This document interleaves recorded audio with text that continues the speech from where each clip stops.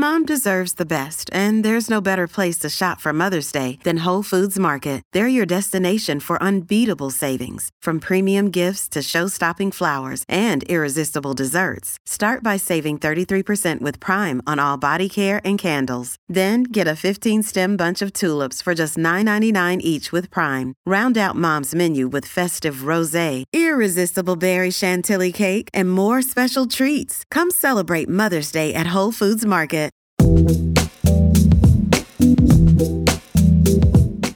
Hello and welcome to Scran, the podcast passionate about Scotland's food and drink. I'm your host, Rosalind Erskine, and on this episode I head off foraging with Rupert Waits, one half of Buck and Birch. After discovering what's available in Scotland over the seasons, with a particular focus on autumn, we headed back to the Buck and Birch tasting room, where we were joined by Tom Chisholm, and the two discussed how they went from pop-up forage dinners to inadvertently becoming part of the drinks industry. Good morning, good afternoon. Good morning, yes. So we're going to go foraging in Butterdean Woods. Absolutely, yeah.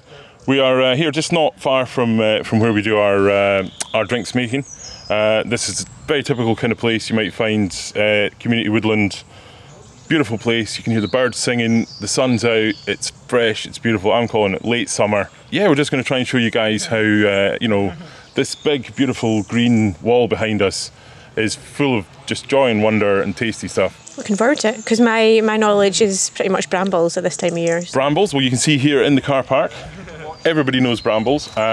Brilliant place for people to start. Everybody should go out with their kids and pick brambles, make bramble jelly.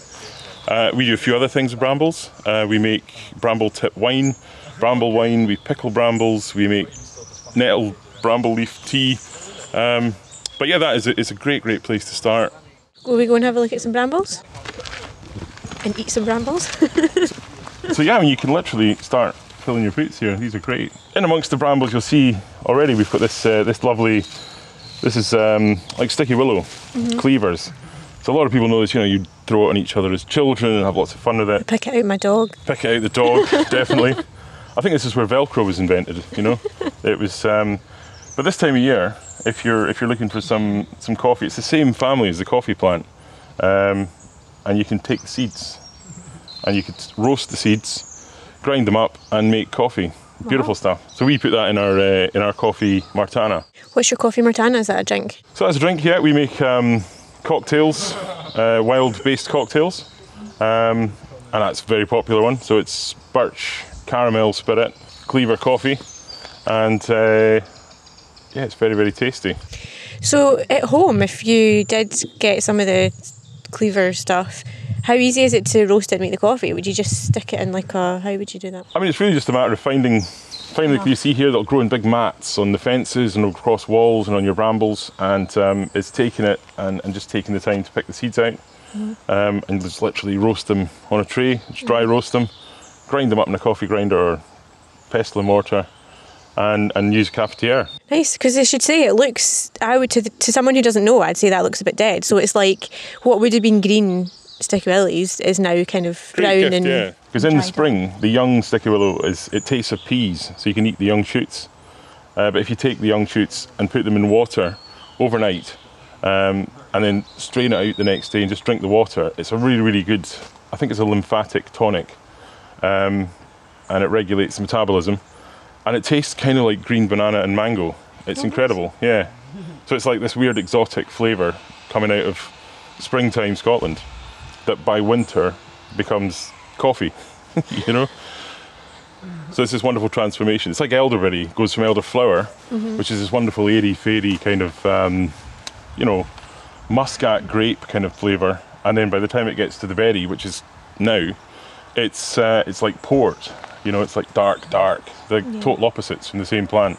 Elderberry is very good for you, yeah. It's especially everyone talks about their immune system at the moment. It is a great immune booster. And it's got chemicals in it, I think, that coat the mucous membranes of cells. So it stops viral attachment. So as a preventative, we recommend everybody drinks a bottle of elder probably every day. But yeah, it's really, really good for you. I think Hippocrates said, if you have elder in your medicine chest, you need little else. It's it's a gift, really. But everything, it's once you start looking, once you lift the green veil and you stop to look, we've not even got left the car park, and we've got nettles here, and at the moment they're past eating, but the seeds are very good for you. You could put them in a granola, you could make tea from them, they give you a real boost of energy. We've got sycamore, you can tap the sycamore, a bit like maple syrup you'll get from that. Brambles, these young shoots, you could eat those as a vegetable. And on it goes.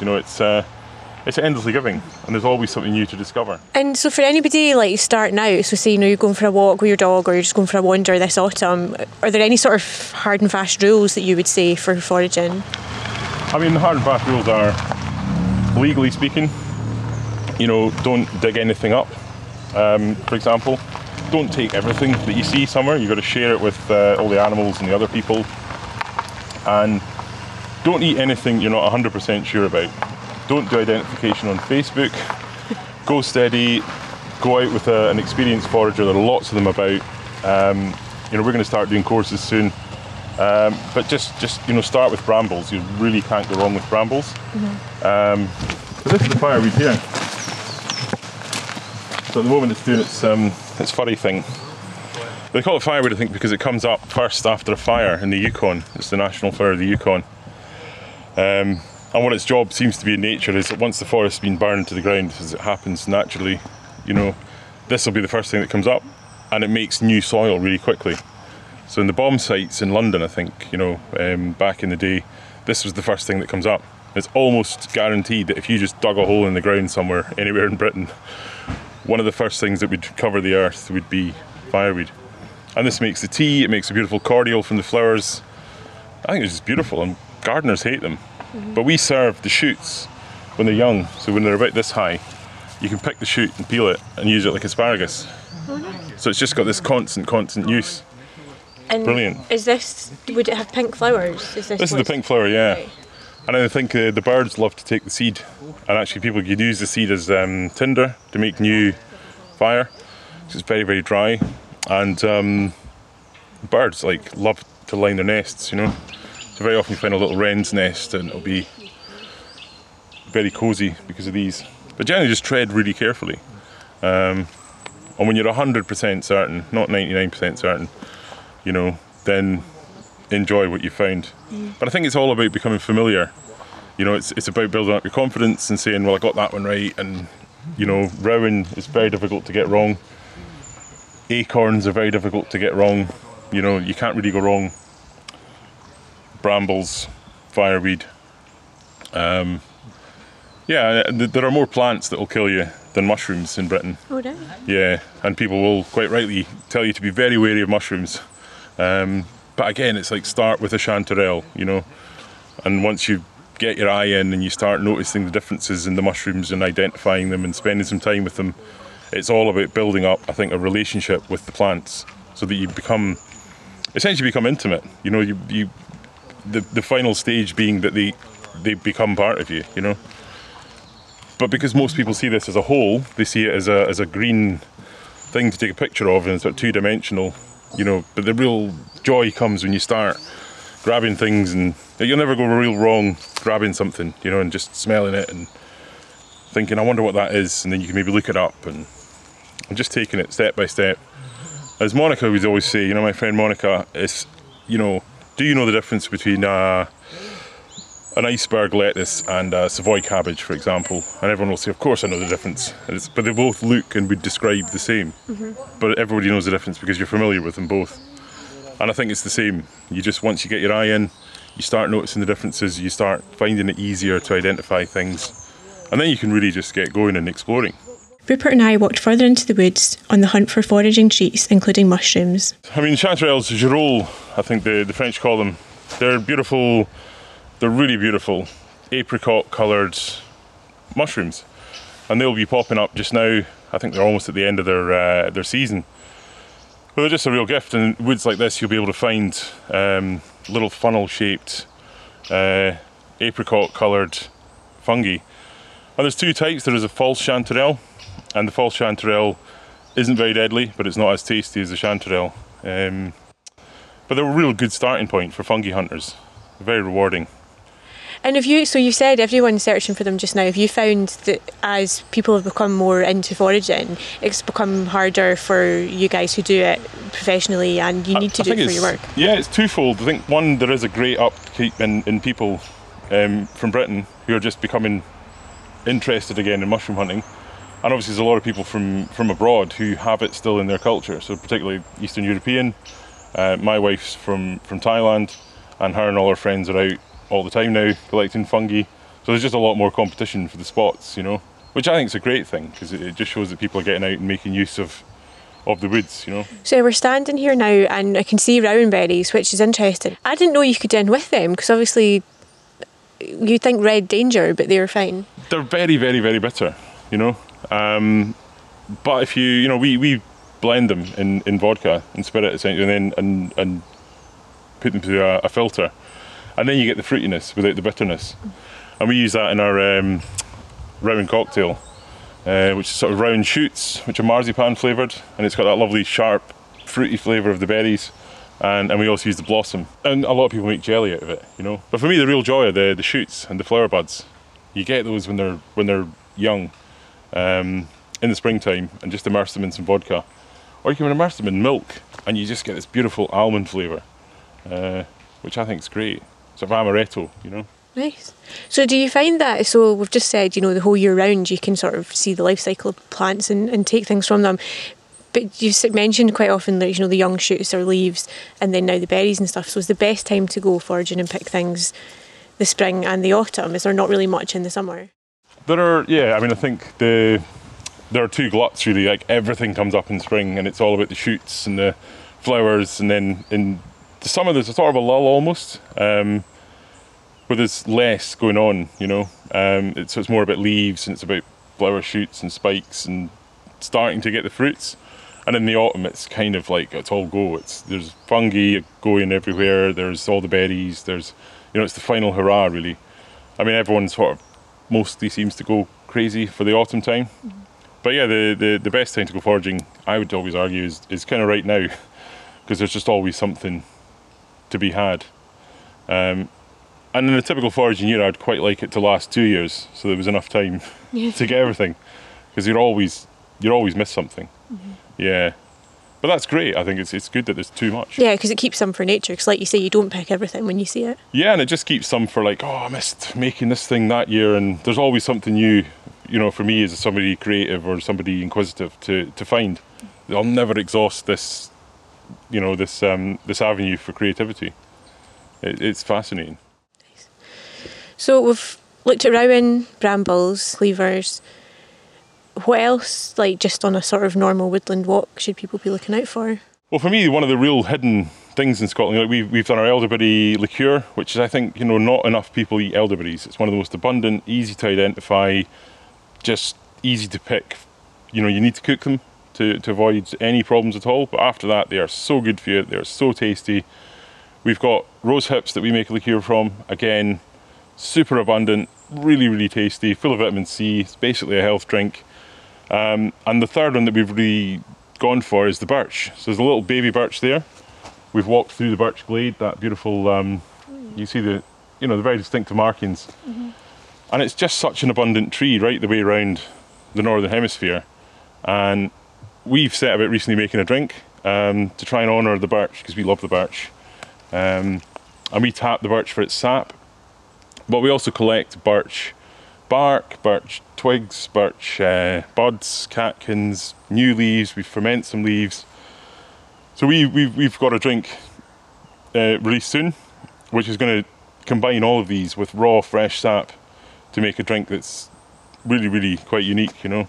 It's a proper expression of a tree over its entire year's life cycle. Yeah, I'm quite excited by it. And is it a straight up drink, or have you done like with your other drinks, is there alcohol in there? Yeah, it's pure alcohol. Always good. Diluted with nothing but pure, fresh sap. Right. So we've been out collecting sap this year from about 40 trees in Gifford Community Woodland. They were very good and let us take some from their trees. And we got 1,200 litres of sap, from which we've made syrups, and we've made this lovely new spirit. So we haven't distilled the spirit as such, but we've distilled the essence of the birch into, and just captured it in spirit, if you like. So it's fresh, raw. It's really tasty actually. It's our nod to gin, if you like. It's pared back. It's just birch, and it's beautiful. Is it quite an ancient thing though? Were people doing this years ago anyway, and everything was fine then? So I mean, yeah, you've got to be careful because people used to love picking primroses because it makes the best country wine, and now you can't really find primroses, right? Okay. Because people went, yeah, primroses. There's so many of them. We can just keep picking, And I think birch was the same. They had a big problem in Russia in the 1800s because literally everybody was going out to make wine from birch, and there was so much going on that they were eating into the forests, so they had to kind of say, we're going too far. But there's enough that you could gently take a good portion, and I think there's enough trees that you could take from here and then the next year move on, so you're always letting them recover. But I think it's such a great resource that we just don't tap into enough, and it's a real, I think there's nothing more Scottish than birch trees. We continued our mushroom hunt, with limited success it has to be said, but Rupert introduced me to another foraging delicacy, chicken of the woods. I'm told there are seps in here, but I've never found one. So are they quite difficult to find, seps? Not particularly. I mean, actually one of the things they like are these, the Sitka spruce plantations that are all over the borders. They go nuts in there. But they're very sought after. Porcini, essentially. Alas, no. But this big old cherry tree, see, it's a huge one. But this white is that's the remnants of last year's chicken of the woods. So if we got this at the right time, I think sometimes it misses a year. So it lives in the ground, and the mycelium will be all through the middle of the tree. So it's literally just eating the tree now. But it would be these beautiful shelf brackets of sulphur yellow with a beautiful orange frill. So there's trees near me, just down the road from my flat, that have huge sounds like that. It's just sticking off them. Could be. I mean, it'd be bright sulphur yellow colour. Right. In this shelf pattern. And we would find them when they're young and cut the edge off and then chop them up into like chunks. And you can eat it like chicken. So you need to cook it. Some people might eat a little bit of stomach upset. But if you get them young and you cook them really well, I'll bread them and feed them to my son. He's quite fussy and he loves it. He thinks it's chicken. But they're just a beautiful mushroom. And it's a bonanza when you find one. You've found one. They're massive. Yeah. To go back to what we were looking at, so brambles, I pick brambles and I make bramble jam, not jelly. I tried to make jelly once and it was a bit of a faff with straining it, so I make just straight up jam. And I've used elderberries infused, stick it in with gin in a Kilner jar and just leave it. All these things have loads of sugar, and you've said maybe adding loads of sugar is not the best. So is there ways for people to make simple things at home with foraged berries that aren't putting it full of sugar? I mean, I think there's a lot of people do fruit leathers, for example. There's nothing wrong with a bit of sugar, but I think it can be a bit much. Fruit leathers, things like rose hips are naturally high in sugar. They've got about 10% sugar, so you can sieve the pulp, and apples, and just use that as a base. So they've got quite a lot of natural sweetness going on there anyway. Some people, they don't want to use a lot of sugar. You can use things like sweet woodruff or sweet cicely. So you can add that. You can add less sugar if you like, and they will enhance the flavour of the sugar. But there are, a lot of things, it would appear, that need sugar. But this time of year, you've got the berries, you've got the nuts, you've got the fungi, and you could just literally go on and on and on and on and on and on and on and spend a whole lifetime doing it and never find the end of it, and still always find something tomorrow that is just as amazing and makes everything as exciting as the first day. We're back now in the Buck and Birch tasting room, and I'm joined by Rupert and Tom. Hi guys. Hi there. How are you doing? Thanks very much. That was great foraging walk there. Glad you enjoyed it. Yeah. So we have some foraged kind of canopies that you guys have as part of your tasting here. So can we just kind of talk through them and we'll have a little tasting of maybe one of them? Yeah, I mean, these just, we started out as a wild dining outfit, just exploring the wilds and putting on crazy multi-course tasting menus before we became a drinks brand, really. So this is a pot of history, if you like, of all the best things of the Buck and Birch. Some of the canopies we used to feed people, and some of the things that you've just seen in the forest there. We always started with smoked venison, dandelion capers. It's beautiful.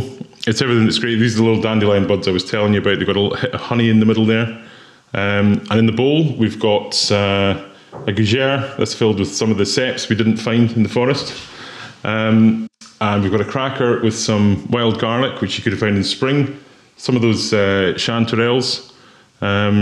It's a little example of some of the really tasty stuff that's out there that goes really well with the drinks that we're making. And for dessert here, we've got something a little bit unusual, hog seed parkin. So that's hogweed that everybody knows as this evil plant, but it's super, super tasty. It's like a spice, really exotic Scottish spice. So we just use that to flavour this beautiful cake. And the chocolate offering is jelly ear mushroom, which grows on elder trees. So we've soaked the mushrooms in our elder liqueur and covered them in chocolate, and they are very unusual, but very addictive. So the hogweed, is that the same as giant hogweed? It's the same family, yeah. But it's our native hogweed. Not the dangerous one, no. It's only mildly dangerous if you get it wrong. But the shoots in spring are very tasty, but for us, it really comes into its own, the spice at this time of year. Every hedgerow, every field edge is covered in hogweed. So we try, what one would you recommend? I would always start with the gougere. But essentially that's full of thyme, a bit of brandy, lots of ceps. We've got giant puffball mushrooms in there and some of that chicken of the woods. I just think it's very, very, very tasty. Really good. And the dusting on the top is a wild garlic powder. Mm-hmm. So we just powder fresh young garlic leaves, and it's got that lovely meatiness. Yeah, no, you're right. It's kind of meaty, really, really flavoursome. Very nice. And what would you pair that with your liqueurs? I mean, usually we go, I think something like the Amorosa goes really well. It's got that lovely savoury angle to it. I think a little plate of these kind of snacks with an Amorosa spritz would just be fantastic on a late summer's day. And that's your rosehip rum liqueur? Yeah. Gold medal winning. Nice. So we've talked foraging, we've tried some food. How did this all start out? Like, how did you guys meet each other, and how did you go from that point to this point? Well, we met many years ago working at Brown's restaurant in Edinburgh. So Rupert was the head chef there, I worked front of house, so by definition we shouldn't have got along. But I was always fascinated by the specials and the sort of things that he produced from the kitchen off the main menu, which for the demographic of people that came to Brown's was probably quite challenging, but I used to really like selling it to them. So things like squid ink risotto and boudin noir sausages. And it kind of reignited my sort of interest in wild foods on a very small level. And then we both left, but befriended each other on Facebook. So when Facebook first started and everyone was friending everyone. And Rupert started posting lots of pictures of his wild experiments at home in his shed. And it was bottles of elderflower wine and pickles and mad salads and things. And that took me back to my childhood in Norway. I've grown up on the outskirts of Oslo and sitting in sort of blueberry meadows and sort of daydreaming there.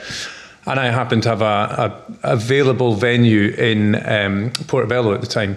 And I thought, right, this is worth doing some sort of pop-up dining experience. So dragged Rupert out to the pub, bought him a few pints to persuade him to come out of chefing retirement, and he agreed to do 2 of these pop-up dinners. And then we got some friends together, brought them to this venue in Portobello and served them up what was the first ever menu. The poster actually behind you there is all of the dishes that we served on that day. And we've kept that as a little memory of where it all started. And at the time, having no idea where it would take us, we were adamant we weren't going to open a restaurant, so we didn't. But we're always looking for that sort of business idea or spark that would allow us to do this for a living. And the drink is where it all started, really. So the elderberry liqueur served at the first dinner, very nearly wasn't. I kind of said, nah, maybe not. Rupert said, it's going on the menu. It took me ages to forage and prepare all these berries, so it's going out there. And actually, it was the star of the show that night, and was for loads of the dinners afterwards. My next door neighbour at the time actually came running into the kitchen at the end going, what was that elderberry stuff? That was amazing, you know. But it took us about 2 years to figure out that was the way forward. That could be a marketable product for us to take out there. So we've incidentally arrived in the drinks industry through our journey through the wilds of Scotland, really, which is exciting. And have you found that from that point of, you know, your pop-up dinners, people's interest in wild food and foraging has grown over the years? Definitely. I think there's always been a sort of interest to it, and I think one of the most sort of enjoyable things from our perspective when we were doing the dinners was having 20 strangers sit around the table, and we'd more or less force them all to eat exactly the same thing. We didn't give prior notice to the menus, so we were pushing people out their comfort zones, but they all interacted and kind of came together around this one meal of really interesting, unusual ingredients, and just opening their eyes to the possibilities of what you can eat that's literally right under your nose or outside your window.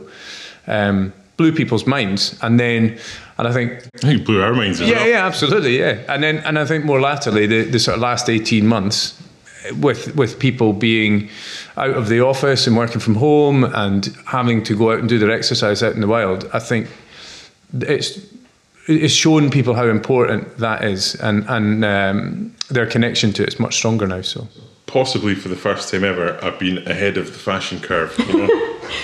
So were you foraging and things when you mentioned that when we were out when you were? I think it was something that I was introduced to as a child. It was just, I grew up in the West Highlands of Scotland, and we were always introduced to picking anything that was available. So it was kind of second nature. And then I moved to the city, and it just sat there as an idea. And then I got tired of chefing, and then moved to Thailand. And when I left Thailand, I thought, if I go back to Scotland, I'm going to make sure I go and examine, make the time to go and examine it. And that's when I just started picking all these kind of things. And then Tom saw the value in it, because I was at the time amassing jars of pickles and you name it, and thinking, what the hell's all this for, And Tom suggested that we could put it together in his dining experience. I thought, actually, but no, that sounds like a lot of work, because I'd kind of had enough of chefing. So it was great, actually, because that first dinner said to us, it's like, well, there is more in it. Doesn't have to be mindless steak and chips, and we kind of made this pact that it was what we found exciting that would go on the plate. And thankfully, everybody else tended to agree, but it was genuinely exciting. And then it just led us to giving up the day job and finding this as a full-time occupation, which is pretty mind-blowing in itself. I think it's reevaluating sort of what is Scottish food as well, trying to not move away from it, because Rupert does an amazing Staggis version of haggis, but just showing how exotic and varied and diverse and exciting the food and the ingredients that we have on our shores and in our woods and stuff are. And for whatever reason, we've just lost connection to it. And what's really sort of encouraging from our perspective is you can see that there's a real hunger for it again. And through our drinks as well, it's people they're far more interested in sort of where the products come from, its sustainability credentials, its sort of natural credentials, all these sort of things, which makes us much more relevant now than ever, really. Definitely. But the neglect as well of the local larder has meant that we've flown mangoes in from Pakistan, and we can take exotic fruits from the centre of Brazil. But at the moment, the most exciting and the most exotic food on the planet is in Scotland for Scottish people. It's because it's all undiscovered almost. So we're sitting here, we should sort of describe. This is your tasting room, and you've got shelves of, looks like everything, dried stuff, pickled stuff. It's our wild wall of weird, we call it. So it's pickles, ferments, there's bottles of Rowan shoot spirit up there, so you can see looks sort of something like a Damien Hirst formaldehyde art installation. Jars of pine pollen there, reed mace pollen. And do you know what you're going to do with it all? Not always, I mean, some of the things up there are for the tasting experience. And some of the things are just there so that one day we'll kind of think, if only we had. Oh, we have some pine pollen on the shelf. It's our kind of inspiration wall as well. And when we get sort of bartenders or people from the professions coming in and wanting to develop stuff themselves, maybe alongside us, or collaborative projects that they're working on at the moment, it's just that little, just to spark an idea in people's heads. And it is actually, as much as there's loads and loads of jars, it's a bit like, somebody said it's like a cross between Willy Wonka and Harry Potter's wand shop, But this is only a tiny proportion of it, of everything. It's been slowly coming out of various sheds and cupboards in Rupert's house and ending up on our shelves here, which is exciting. But again, it just shows you how many things there are out there. But I think we were just crazy enough to imagine what's possible. What would happen if we put that with that or that in there. And things will move from then. Eventually, you'll come out with something that is 15 years old that you've left under a cupboard somewhere. And you go, actually, that's amazing, and can you remember how to make it? And it kind of slowly makes its way across the room to the wall here of finished product, So is that how Elder came about? Did you kind of think, I want to do something with elderberry and with... Elder was literally, I've got these elderberries. Are they edible? Yes, they're edible. Great. What can you do with them? And it was just following all the recipes I could find and then think, that worked. And if we just used that, but with this, and slowly but surely you come up with something very, very tasty. And at that point you go, right, remember how you did that. Yeah. And the Amorosa was literally the same, but with rose hips. We always talk about Amorosa as the first ever edition of it was trampoline aged in the back of Rupert's garden. There was a small barrel that was, he'd put it together and then we more or less forgot about it in the very early days. And it wasn't until a few years later that he handed me a cup when we were doing something else. I wasn't paying attention, didn't tell me what it was. A cup with some ice and a little sort of drizzle of this liquid. And I tried it and I was like, what on earth was that? And then he reminded me of what it was. It was the rose hip rum. And so trying to recreate it, actually, we had to sort of pick the whole thing apart. And it actually ended up, it was quite a difficult process, actually. But we got back to it eventually again. So, but yeah, trampoline aged was the original batch. And so now you've sort of ended up in the drink industry. That's obviously now going to be your focus. You're going to bring out more things to look forage, sort of. Yeah. I mean, we've always said flavour first, seasoned with spirit. So for us, the priority and the sort of the star of the show always has to be the ingredients that go in to the product. So whether it's elderberries, rose hips, birch syrup. But we are also about to launch some more spirit-focused drinks. So very excited. But yeah, just sort of broaden the range really, because we've got these liqueurs have been the core. But we're just keen to, make as many useful bar ingredients as possible. So we'll be bringing a lot more herbal Amaro-style drinks. We've got one of those in the pipeline. The spirits, we have got, as I was explaining earlier, the very exciting birch drink that's coming out very soon. And then just some playful things, we're just going to take a play, because we're not constrained by having to distill things or do things in the way that other people feel they need to. We kind of are from a kitchen, so we can kind of cook up anything we like. So we've got some rum, as much as we can tell you on that one. And, some exciting kind of whiskies, if you like, But it's just a bit of fun, really, just try and tell more of the story of what's possible.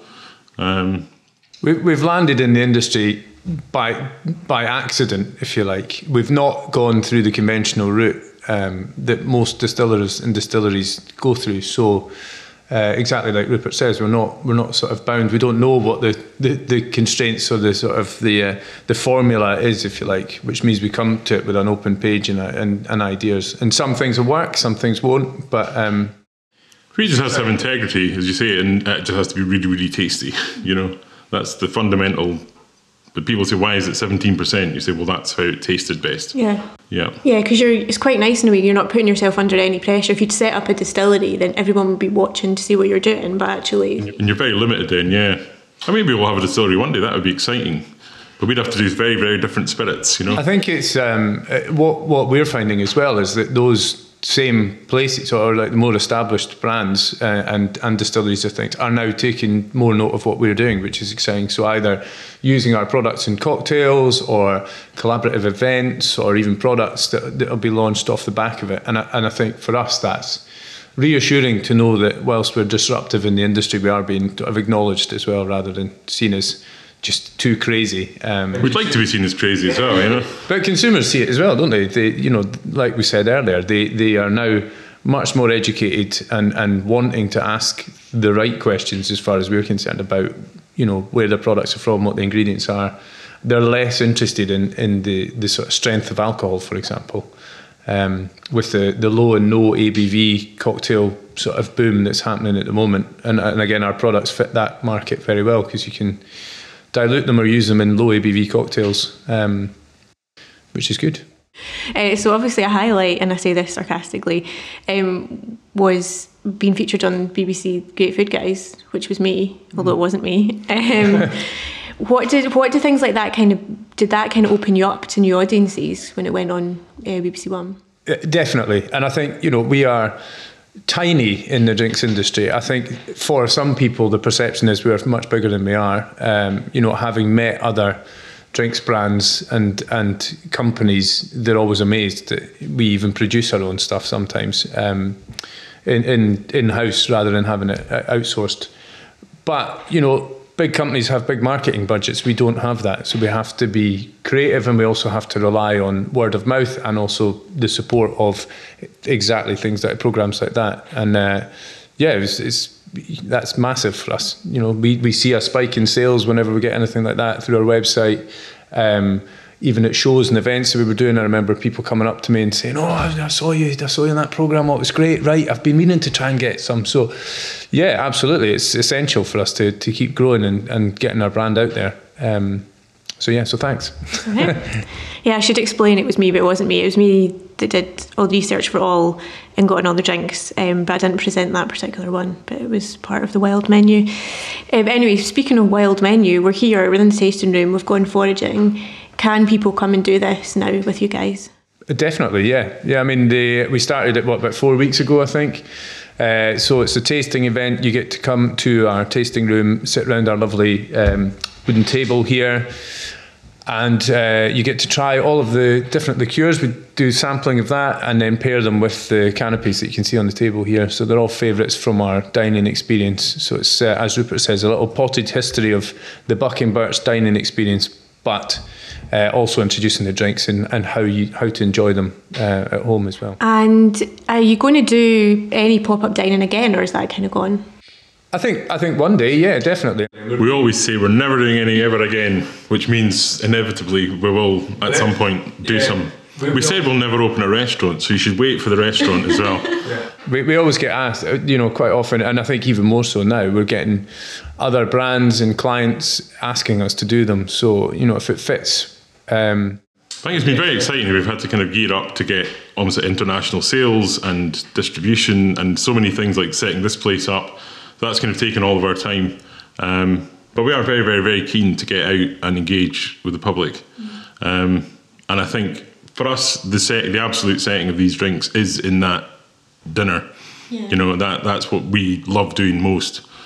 So we'll have to at some point. It's where they were born, I think, and they pair with food. The idea for all our drinks, it's not a sort of, you know, we're not creating session drinks as such. It's more about getting together, you know, either with family or friends, and sit around and have good food, good drink, and good discussion. And that's as much as it, you know, we don't need people to. But I think it would be great to really, you know, we've always had loads of ideas that we didn't have the money or the time or the resource to put into action. So it would be great, you know, because we never did the dinners for money. It was never supposed to be about money. It was that idea of getting 20 people around a table and just, it's magic, you know. So I think it would be fantastic to be able to say we're going to have a dinner and hide the tickets in the forest or something and have people go on a treasure hunt, you know. And whoever finds them is the lucky winner. A bit Willy Wonka, you know. And I think that sort of thing we could see happening. Yeah, that would be great. Yeah, and then collaborating as well with other foragers. You know, there's a real sort of upsurge in foraging and foraging events all around the place, you know, Scotland and England and wherever. And Rupert in particular knows the whole network, so working alongside them to do some really interesting collaborative events is definitely something that... I think it'd be good to hire like some new young talent. I'm getting on in years, all those long days in the kitchen, but it would be really exciting for me to get somebody who wanted to learn all these things and have almost like as an apprentice, so you could, they've got the energy, and that would be really exciting as well, because it feels like a shame that we don't do more of it. Yeah, definitely. And I do feel like, from a consumer's point of view, I mean, this was years ago now, and I don't know if you guys had anything to do with it. There was Dram and Smoke at the festival. They did a kind of pop-up forage. Yeah, that was quite success, wasn't it? Yeah, and they think they did it twice and then didn't come back. And then Chef Barry Bryson in Edinburgh, he just did a prolonged series at Jupiter Artland, and it was outside, and it looked amazing. And I think people really, that sold out. So people are coming back round to the idea of something a bit different and experience as well as definitely, yeah. No, it's good to see. It is good. So you should do it. yeah. I think as Rupert said, we've spent the last 5 years sort of in the woods, if you like, immersing ourselves there. We have lots of ideas. We have lots of delicious recipes, drinks. We've just forgotten to tell everybody about it. So that is. Any way that we can share and have other people help share those ideas, because the response from the tasting so far has been amazing. People turn up on an industrial estate in McMurray, and then turn up at our front door, and we've got trees and plants and stuff all grown about, and then walk into, it's like through the wardrobe in Narnia. You walk in through the door and suddenly you're in this sort of birch forest bar. And so people's expectations are one thing, and then they're kind of blown away by what they actually experience, which is great for us. That's exactly what we want to happen. And they leave happy and feeling as though they've learnt something as well and been inspired. So we want more people to come and visit us. Yeah. And what's the significance of the name, if anything? Buck and Birch. So the first ever dinner, we served venison and hare, so that's the buck bit, and then we had we delayed doing the dinner actually, so we could have fresh birch sap at the beginning of the meal as a little palate cleanser. It was just to put off the inevitable amount of hard work as well. There was that, yeah. But so that's really where the name came from. And then birch has been such an integral part of everything that we do. Venison, obviously, as well. But we always start with the buck. The venison stick was the very first thing we ever served, and the birch water. And we always finished with a caramel made from birch syrup. So it was it's always been the way, I don't even know who called it the Buck and Birch. It's my wife. Yeah, one time she didn't call me some expletive, she went for that. And people always ask as well, who's Buck and who's Birch, but we haven't fought that out yet, so I don't know. The final bit of the podcast, there's a quickfire round, which is all about food, and there's also desert island drinks, usually sometimes drams, but let's say drinks. So, question to both of you, if you could only take 3 drinks onto a desert island, what would they be and why? I would take Elder, Amorosa and Anna with me, because they're like my kids.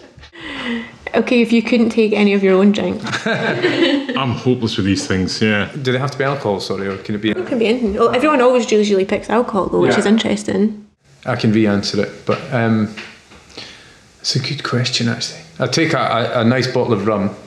Rum's my favourite spirit. And then I'd probably need some ginger beer for that as well. So that's 2 gone, isn't it? And then some birch sap, actually.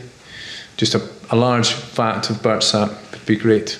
Yeah, there's always nice room for a nice cold beer in life, I think. And right, so the quick fire round is called My Life in Food. And just to answer the first thing that comes into your head. So I'll go one then the other. Okay. So whenever I'm hungry, I think of... chips. Comfort food for me is... cheese sandwiches. My favourite childhood dessert is... trifle. My food heaven is...